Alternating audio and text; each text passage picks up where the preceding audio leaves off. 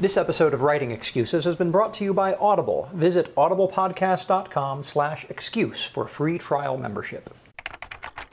This is Writing Excuses, Season 3, Episode 25, The Business of Writing Comics. 15 minutes long because you're in a hurry. And we're not that smart. I'm Dan. I'm Howard. I'm Jake. We are back again with Jake Black, author of The Authorized Ender's Companion and many and varied comic books.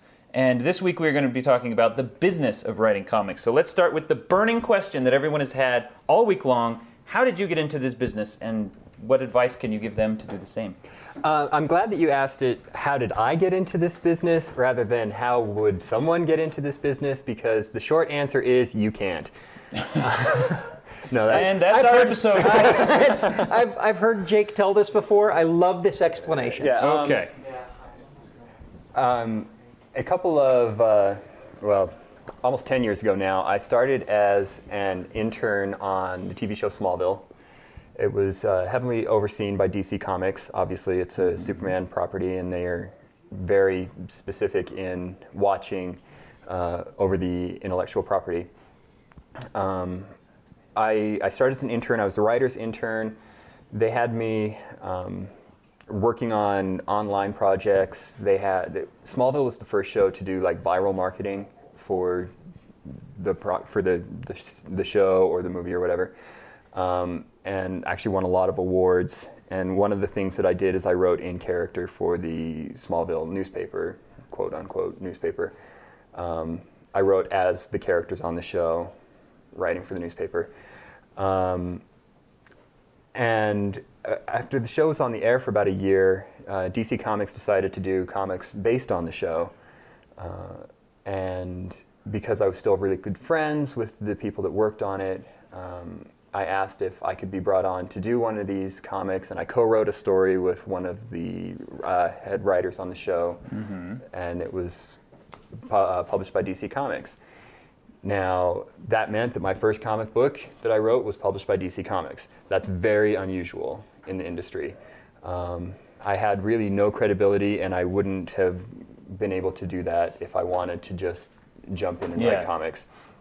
If you didn't have the TV show background helping you out. Right. Yeah, that's actually more common than I think people think, is getting in from other media. I mean, you can see that with Joss Whedon and Scott Card and all these people. Well, it's not just getting in from other media, it's getting in from who you know. Yeah. Mm-hmm. The fact that you worked there as an intern, knew the names of these people, and had a good working relationship with them. Right. Mm-hmm. So. Right. And that we talked about in last week's show, like fan fiction, and I don't think this was part of the actual podcast, but we made the joke how I get paid to write fan fiction, basically. And I think that this professional working relationship is the thing that sets apart a professional from a fan fiction community. A lot of times, fans don't have the best reputation on working on something like this, and you don't want to bash your audience. And so I'm really trying to be careful here, because I want to make clear that fan fiction is a fantastic thing, and in fact, I wrote fan fiction when I was in high school, and when I was working on Smallville, they asked me what my writing experience was, and I said that I would just write, like, Lois and Clark stories was the example that I used. I would write Lois and Clark stories because I wanted to read them. I didn't, this was before the internet was really a common thing, and so I didn't really have anyone to share these stories with. I just wrote them because I wanted to read them. And the writers that I told this to, one of them was Mark Verheiden, who went on to be an executive producer on Battlestar Galactica. He wrote the movie The Mask and Time Cop, and he's a producer on Heroes now. And Michael Green, who went on to work on Jack and Bobby, and that's that show that shot in Utah that was on the WB as well. I can't remember what it's called. Touched by an Angel? No, Everwood. That was it. Yeah. No, not Touched by an Angel. And then keep going. He was, and then he created the show Kings that aired for a couple of episodes on NBC. Yeah. But they were really supportive of the idea that I had written fan fiction because I cut my teeth. And so combining that with the professional I don't know if it's demeanor or what the right thing to call it, but the working relationship that I established with the staff at Smallville, they felt comfortable and confident going to DC Comics and saying, recommending you. And recommending me. Right. Okay, it sounds like what you're saying is what we say when people ask how do you get your first novel published is you have to put in the work beforehand. Yep. You can't go in cold. You need to work on it before. You need to do a lot of stuff that will never see the light of day, a lot of stuff that gets rejected, and then eventually you break in, and hooray. So now that you're in, what do you do to find work? You started doing a comic or two for DC, and now you're doing all these things. You're on Ninja Turtle titles, and you're on a lot of other titles. Mm-hmm. How did you get those? How do you find new work as a comic writer? It's constant. You mentioned a lot of rejection. I still get a lot of rejection. So much of what I pitch just never works or is successful. It's maintaining the relationships, though. That's so key. And I think that's the same in prose writing. You have to have a good relationship with the editor, because editors have all of the power in the publishing world, whether it's prose, whether it's comics, whatever it is. I've done a lot of animation work too, and I've done it again through relationships. And it's really cool to see kind of trace the path, I guess, for how these relationships happened. After my first comic was published by DC, I thought that meant I would be able to have my pick of the titles at DC and Marvel, and because I'd done one comic at DC Comics, and so now I was going to be like Jeff Johns or Neil Gaiman. So there's a reality check waiting for you. There was a reality check waiting for me. I think every copy of that first Smallville comic that I wrote has passed my hands at some point, because I kept buying them on eBay and sending them out to every editor that I could find. And it wasn't just at DC and Marvel, but it was at independent publishers and everywhere. Mm-hmm. And that's what got me on Ninja Turtles, was the fact that I had done this DC thing. And who's the publisher for the Ninja Turtles? It is Mirage currently, but only for about 3 more months. Mirage is Peter Laird and Kevin Niesman, who created the Ninja Turtles. They established Mirage Studios 25 years ago, and they called it that because it wasn't really a studio. It was just them, and they needed to have a corporate identity. Yeah. So it was a Mirage. But Mirage just sold the IP rights to Viacom. So cool. 2 weeks ago. And so they're publishing Turtles comics through May, but then that's it. They hold the rights so Peter can do more Ninja Turtle comics if he ever wants to, but he's so burnt out on 25 years of Ninja Turtles that... Now, you said something interesting. You said that you got that job because you had the Smallville credit. Mm-hmm. I'm going to take issue with that. You got that job because you were able to put a Smallville comic that had your name on it in front of them. Okay. And you beat the streets for months doing that, putting that Smallville comic in front of people, and you got one bite. Right. Okay, that's lesson for our listeners. Mm-hmm. Should we let them chew on that lesson while we break for a commercial? I believe we should. What's so special about Hero Bread's soft, fluffy, and delicious breads, buns, and tortillas? Hero Bread serves up 0 to 1 grams of net carbs, 5 to 11 grams of protein, and high fiber in every delicious serving. Made with natural ingredients, Hero Bread supports gut health, promotes weight management, and helps maintain blood sugar. Hero also drops other limited edition ultra-low net carb goodies like rich, flaky croissants and buttery brioche slider rolls. Head to hero.co to shop today. With Brandon out of town signing Wheel of Time books, it's appropriate for me to plug Wheel of Time books from Audible. I've been listening to the first 5 Wheel of Time titles, recorded by Kate Reading and Michael Kramer.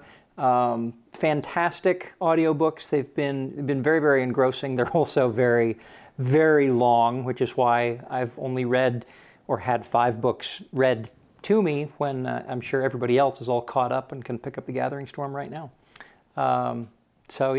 Grab yourself some Wheel of Time audiobooks. Good stuff. Visit audiblepodcast.com/excuse for a free trial membership. And we're back.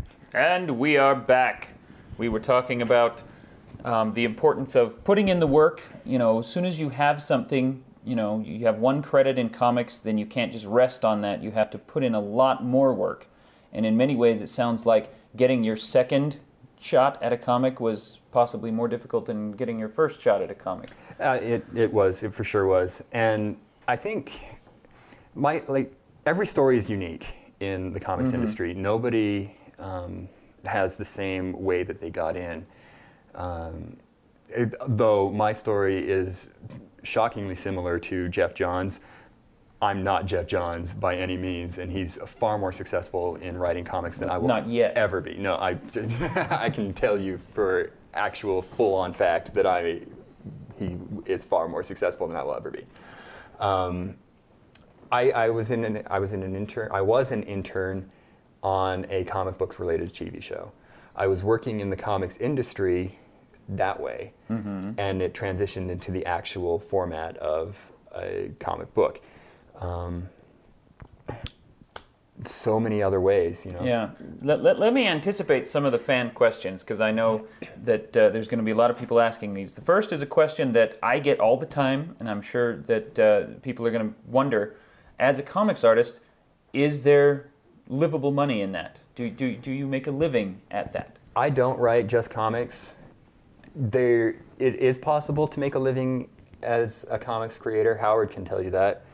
But it's not exclusively what I do. I wouldn't make enough money if I just did comics. Which is why you do other things like animation. And, right. Okay. Right. But you do make a living as a creative writer. Right. Yeah, you're making a living as a writer. As a writer. And that's, right. And that's the dream. Comics is a great thing to add to your stable Right. of writing, Right. especially if you're interested in writing things like screenplays or Right. animation, because the formats are almost interchangeable. I mean, you can't. Right. They're not fully interchangeable. And but there's a lot of crossover industry-wise too. The people that run the animation industry, are the story editors on a show is the same as the editor in comics, and a lot of the story editors in the animation industry are like the top names in comics. It's people like Christopher Yost and Dwayne McDuffie and people like that. They're doing the same thing that I'm doing. They're making a living as a writer. Follow the money. Right. Disney owns Marvel, and Right. Warner owns DC, and the Viacom marriage. owns the Ninja Turtles. Yeah, the marriage of full motion media and comics is complete. So here's another anticipatory question. To what extent can producing your own comic, whether it's online or just something self-produced, to what extent can that get you into a real job at an actual comics studio? That's a really common way that people break in. Okay. The challenge now, though, and I think this is in part because of the economy, in part because of just the way the industry has evolved over the last few years, is it's really hard to get yourself creator-owned comic book series out there. Okay. The industry is kind of controlled, maybe even monopolized by the distributor Diamond, who sends out to the comic book stores. They're the one they sell to comic book stores. Comic book stores order their merchandise from Diamond comic distributors, and Diamond has to make a profit. And they've recently, just in the last 6 months or so, raised the minimum on numbers of issues that you have to sell for them to carry or distribute your title. That's not to say that there are no other distribution options, but it's a much more uphill battle to get out that way. And now, having said that, if you're doing creator-owned title to make money, you're in the wrong business, because you're not going to make money, for the most part. You might be fortunate like Howard and hit a chord and have thousands of fans. And Hundreds of thousands. But for the most part, when people go into a comic book store, comic books are $4 an issue now, and they're going to go with the ones. They're going to go with the stuff they know. With the They're going to go with stuff the they stuff know. they know. And the other thing is that if you're trying to do creator-owned property, you lack the infrastructure to get into Diamond, to get into these comic book stores. You can get into the local stores. And yeah, you can shop that around, and maybe you can use that as a resume piece and say, hey, here, look, I wrote a comic. Will you let me write a comic for you? And I think that's more that's a more successful That's a more route to successful take. route. What I would tell people is that if you really want to do a creator-owned comic, do it as a web comic, because the moment you start trying to burden yourself with print, the whole infrastructure of print distribution, you're going to kill the creative fire. Spend some time just writing stories and putting them online, and if you get lucky and strike a chord like I did, and there's about 100 similar stories to mine out there where guys are making a full-time living at it, then that'll work. But I strongly discourage people from self-publishing comic books. And What a horrible idea that is. there's competitions, like I think Image has one, Top Cow I know has one, and DC runs a kind of a web comic, but it's not really a web comic, I don't think. You're talking about Zuda. Yeah, there's Zuda, and there's the Amazon, the top comic contest on Amazon that they're recently doing. And Top Cow does pilot season, but even like pilot season is tough. So there's options or opportunities for you to get your creator-owned stuff out there to be picked up by a bigger company. But again, like more likely you're just going to catch somebody's attention, and then they'll say, "Here, write my thing for me." So now we talked about some contests. We talked about how you were interning with DC. If somebody is out there and wants to get into this business, what other routes are there for them to get their work in front of the right people? Do you recommend that they go to certain conventions? What kind of stuff can they do?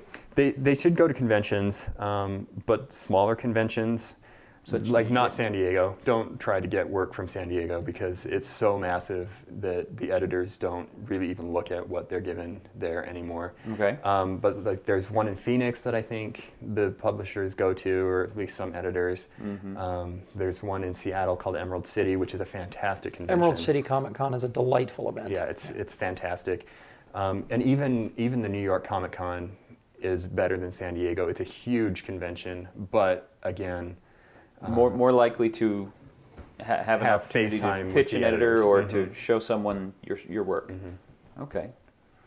Well, very good. We're essentially out of time. Do you have any final words on the business of comics? I know that Howard wants me to say this part because he loves it so much. Now I'm excited. It better not be luxury. I have a friend and mentor in the industry who's named Mark Waid, and he's written over 1,000 comic books in his 25-year career. And he learned from someone, and I can't remember who it was. I meant to look it up today before I came, but he used to say that you need 2 of 3 things to be successful in comics. You need to be the most brilliant writer that ever lived. You need to absolutely make your deadlines, and you need to be the editor's favorite person to work with. If you have 2 of those 3 things, you'll make it. I tend to think that I meet my deadlines and people like working with me more than my stuff is brilliant. I don't really think my stuff is necessarily brilliant. Now, having said that, he changed his mind recently and said, really, you just have to be good now. The industry is moving in such a way that if you're not good now, the companies don't have time to wait for you to get good. And you may only have one shot to break in. And that can be defeatist, but I think it's pretty realist as well. And also the other thing that he likes, that Howard likes, is, and this is another Mark Waid quote, is it's kind of like breaking into a military-industrial complex. Everyone has their own way of getting in, but once they find the hole that you tore in the fence to get in, they patch that and make sure no one else can get in that way. So every experience is unique, every story is unique, and if you work hard enough, you can do it. If you're talented enough, you can do it. But it is a really, really hard industry to break into. And you've really got to love the industry in order to even start that. It's if you want to write comics, you've got to be doing it because that's where your passion lies. Because if you're not passionate about writing comics, then your first setback is going to send you into writing, technical articles for Wired. And on that depressing note, I am so sorry. No, the note we'll end on is, it is possible. We are sitting in the presence of a man who has done it and who makes it his living. So, go out and do it. I have a writing prompt. Writing prompt. Let's hear it. Our superhero gained his superpowers by writing technical articles for Wired. Excellent. You're out of excuses. Now go write. If you aren't familiar with Locus Magazine, they're a long-standing and respected website, magazine, archive, and resource for science fiction, fantasy, and horror. Basically, they're the industry magazine for our genre. They also run the annual Locus Awards, a top-tier award that recognizes new, diverse, and excellent voices in speculative fiction. They tell the storyteller's stories through author interviews, book reviews, curated reading lists, international industry news, obituaries, and more. Locus has meant a lot to me, both personally and professionally. In my career, I've been interviewed by them, and I've also turned to them as a source of understanding who is involved in the industry. Locus is holding their annual fundraising drive to keep their doors open, lights on, and future bright. I'll be contributing to their crowdfunding campaign by donating a cut scene, some original art, and a couple of other things like, do you want to do a one-on-one chat with me? So join me in supporting Locus.